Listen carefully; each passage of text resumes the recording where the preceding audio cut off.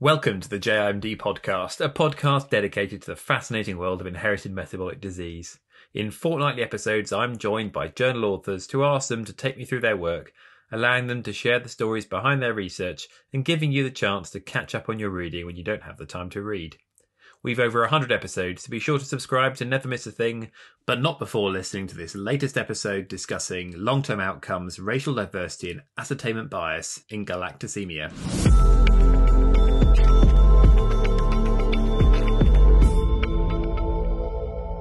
Hello there. Now, I like to think of all my guests as friends of the podcast. Certainly we don't have any enemies, give it time. But returning guests are extra special, and today's guest has appeared in 2 regular podcasts, 1 shortcast, and it's always delightful to hear her speak about galactosemia.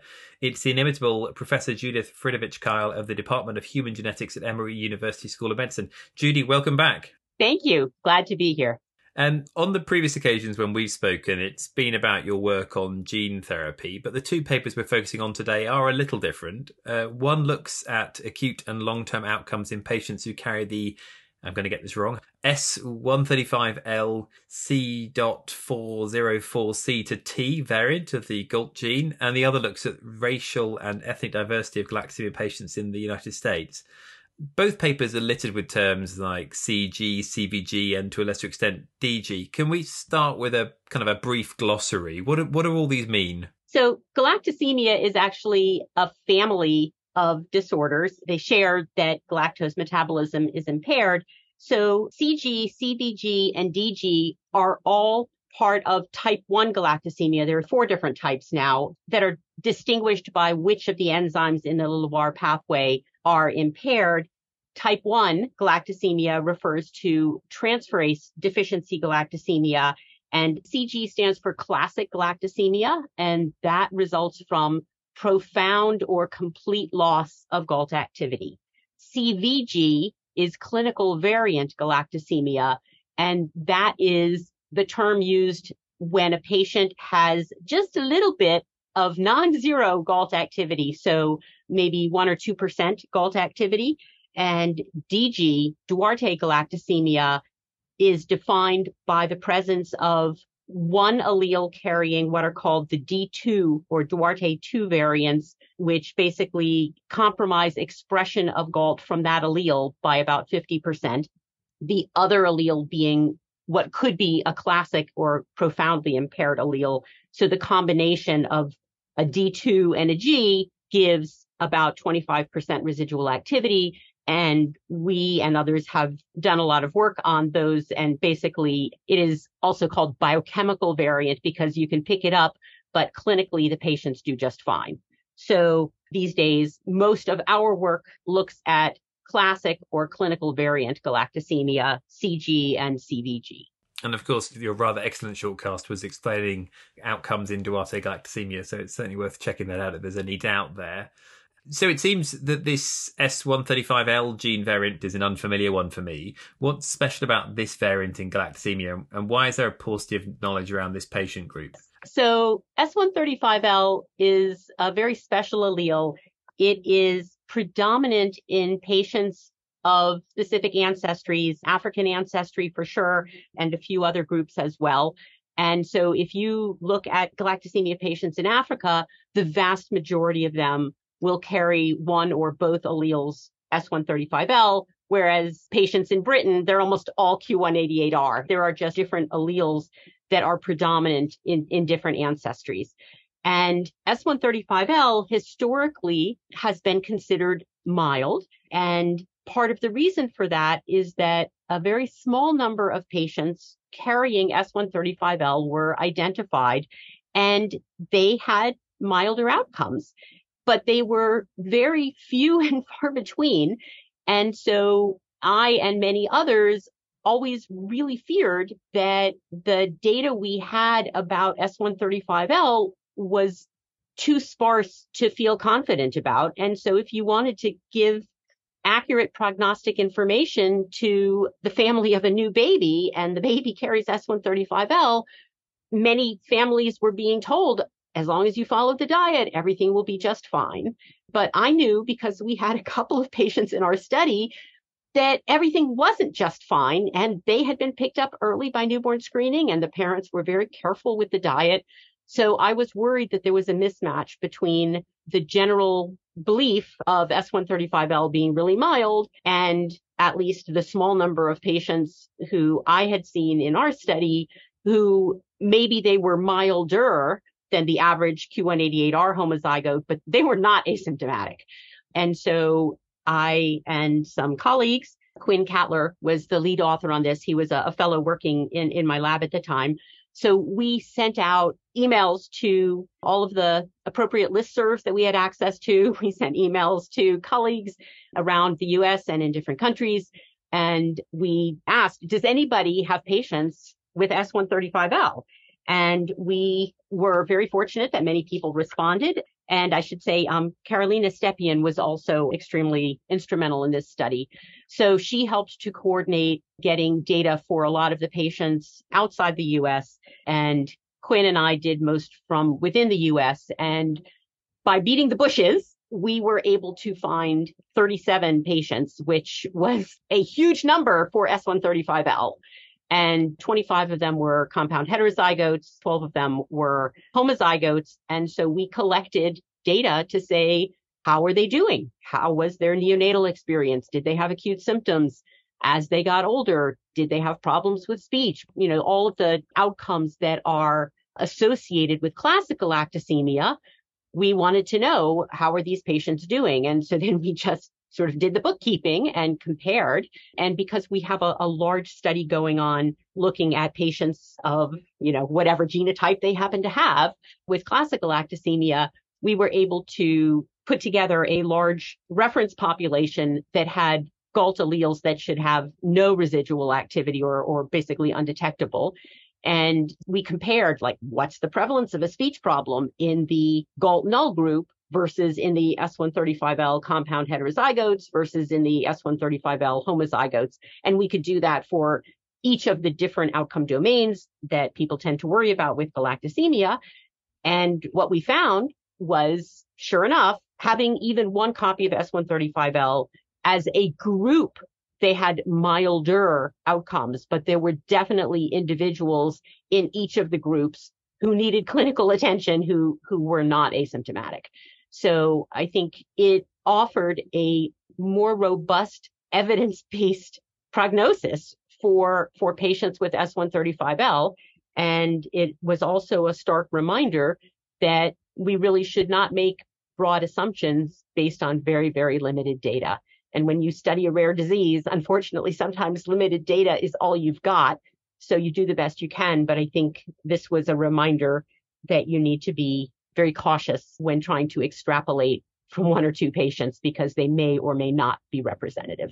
And is this, I mean, we've talked before about the diet-independent consequences of galactosemia and the fact that current management is not adequate. Are these patients who on a restrictive diet are still having these complications? Correct. So they're picked up by newborn screening just like any other patient. They are put on galactose-restricted diet very early, and they have, as a group, milder long-term outcomes. But again, there are individuals who are absolutely having problems with speech, problems in school, all of the expected outcomes, not to the same prevalence and maybe not to the same severity as an equivalently sized group of patients with true null GALT activity. But parents should not assume just because their child has S135L that their child is going to have a mild clinical course, because we've seen too many exceptions to that. Before we talk about your other paper, and this is kind of relevant because we're talking about the issue of the fact that we have often in any form of genetic medicine a lack of heterogeneity in terms of the populations we look after. You said this is a variant that's more commonly seen in Africa. Were you collaborating with any African-based clinicians? So I have tried. So I have met several wonderful clinicians in Africa, in South Africa, actually. And the main problem is that they do not have newborn screening for galactosemia. And in fact, they are trying very hard to get that instituted because their patients with classic galactosemia suffer acute symptoms just like the ones in the UK or the US or Europe. And so the problem is that they have very limited ascertainment at this point, and they do not have a large cohort with follow-up. So I tried very, very hard to get contribution of patients who actually live in Africa, but basically we were not able to secure the needed information for patients who had been identified early enough that we didn't have to worry about meningitis or other serious complications in the newborn period, and who had been followed long enough that we could say, we know if this child is going to have speech problems or have cognitive problems because they're old enough that that would have appeared. So I really, really tried, and I really, really wish that we had had a large contingent of patients from Africa. And I hope that my colleagues there will be successful in getting newborn screening set up, because that really is the key. And it's no criticism to you, and hands up, I'm in the UK, we don't screen for galactosemia either. I mean, my hope is that the paper showing that S135L patients outside of Africa do not all have mild outcomes will perhaps serve as some motivation for the governments who make decisions about newborn screening to perhaps be willing to put some more resources into newborn screening for galactosemia, because I think previously they were able to say, oh, well, the literature says that these patients are, very mildly affected. And now at least there's a counterpoint. And also a cheap treatment. Yes. Which it's rare in IMD to offer a cheap treatment. Yeah. I mean, we've gone off on a tangent there, so let's come back to the other paper. It is a little bit different. You're discussing racial and ethnic diversity of classic and variant galactosemia in the US. I think we are increasingly aware that the data in genetic disease often reflects narrow, sometimes very homogeneous populations. And it's hard to know how generalizable this information is. Yeah. So that's exactly what motivated this study. My lab has been collecting observational data about patients since, I guess, 1992. So for a very long time. And we collect patients from wherever we can find them. Most are US, but not all. And the vast majority is overwhelmingly, self-identifies as white or Caucasian. And I was worried that we're missing a big slice. And we recruit many of our study participants from membership of the Galactosemia Foundation or, basically anywhere we can find people. But I was very worried that we had bias in our cohort. And I wanted to know, well, how would we know if we had bias in our cohort? And part of what motivated this is that some years ago when we studied dwardy galactosemia, we found that the newborn screening programs were sending out our recruiting envelopes, but the vast majority, almost everybody who responded, self-identified as white or Caucasian. And I looked at that and I was like, oh my God, what is happening here? And then I remembered that we had actually done a study, and the DWARD2 allele actually clearly arose in Europe. And so if you look at the racial and ethnic distribution of babies getting screened, but then you look at the racial and ethnic distribution of babies identified with dwardy galactosemia, even if you have a very heterogeneous group of babies getting screened, the ones being diagnosed with dwardy galactosemia are almost all white. And the reason is that in order to have dwardy galactosemia, you have to have a dwardy allele. And the dwardy allele is very common in individuals of European ancestry and almost unseen in patients of African ancestry or Asian ancestry. And so it wasn't that something about our recruitment letter was biasing us towards only getting white people to respond. Predominantly only white people have dwardy galactosemia. So that was an observation that was kind of in the back of my mind. And I wanted to know, was that also true of classic galactosemia? I didn't think it would be, but I didn't know. And looking in the literature, there really was nothing out there to answer that question. If you want a representative patient cohort, what should that cohort look like?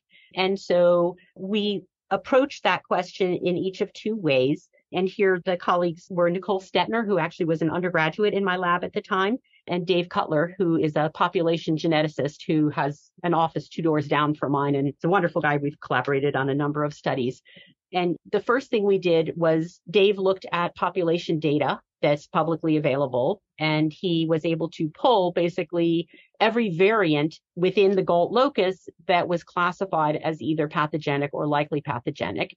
And he was able to look at individuals of African ancestry, individuals of South Asian, East Asian, European ancestries. And so he basically said of the pathogenic or likely pathogenic GALT variants in these different ancestries, and combining that with knowing the racial and ethnic diversity of the screened population in the United States, which is available on the CDC website, we were able to make an estimate of what fraction of newborns of different ancestries would we expect to exist in the screened population.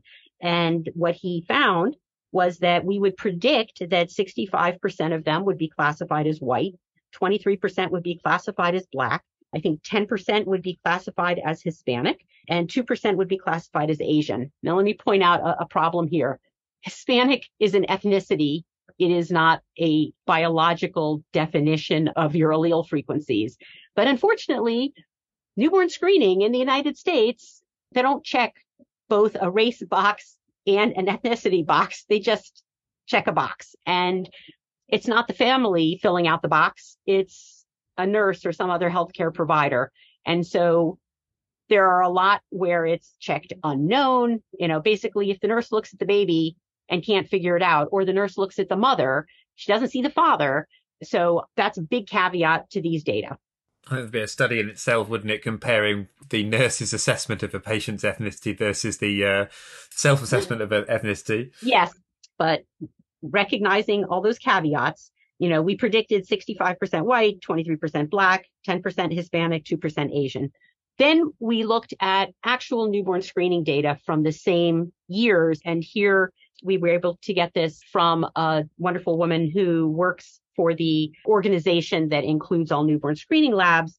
And for privacy reasons, she wasn't able to say these data come from this state, but she had data from 37 states. And she was able to put together for all the data she had. We don't know what the states were, so we had to make some assumptions there. But she was able to get us a bunch of information that had a total of 235 newborns who had been identified with classic or clinical variant. They don't get distinguished by newborn screening. And of those babies, 17% of them, race and ethnicity was unknown. But of the remaining, 66% were classified as white, 15% were Hispanic, 16% were Black, and 2% were Asian. So statistically, it was actually not that different from what we predicted from the alleles. So this was informative for a number of reasons. The first one was it said, yeah, if we have a patient cohort that is only 5 or 7% African American, we're missing a big chunk. And so we continue to try to increase that. But again, this is the US. We can't force people to participate in studies. And there are a lot of reasons why people choose to participate or not participate in studies. But at least we can recognize that we have a problem and we have an idea of how big of a problem. And we can be mindful of that when trying to interpret the results.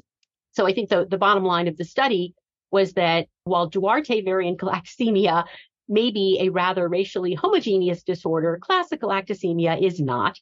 And clearly in different populations, in different jurisdictions, this could easily be extended, and people could do this for their own newborn screening programs if they know the racial makeup of the babies who get screened in their populations, to say what fraction of their galactosemic babies should be from one ancestry or another.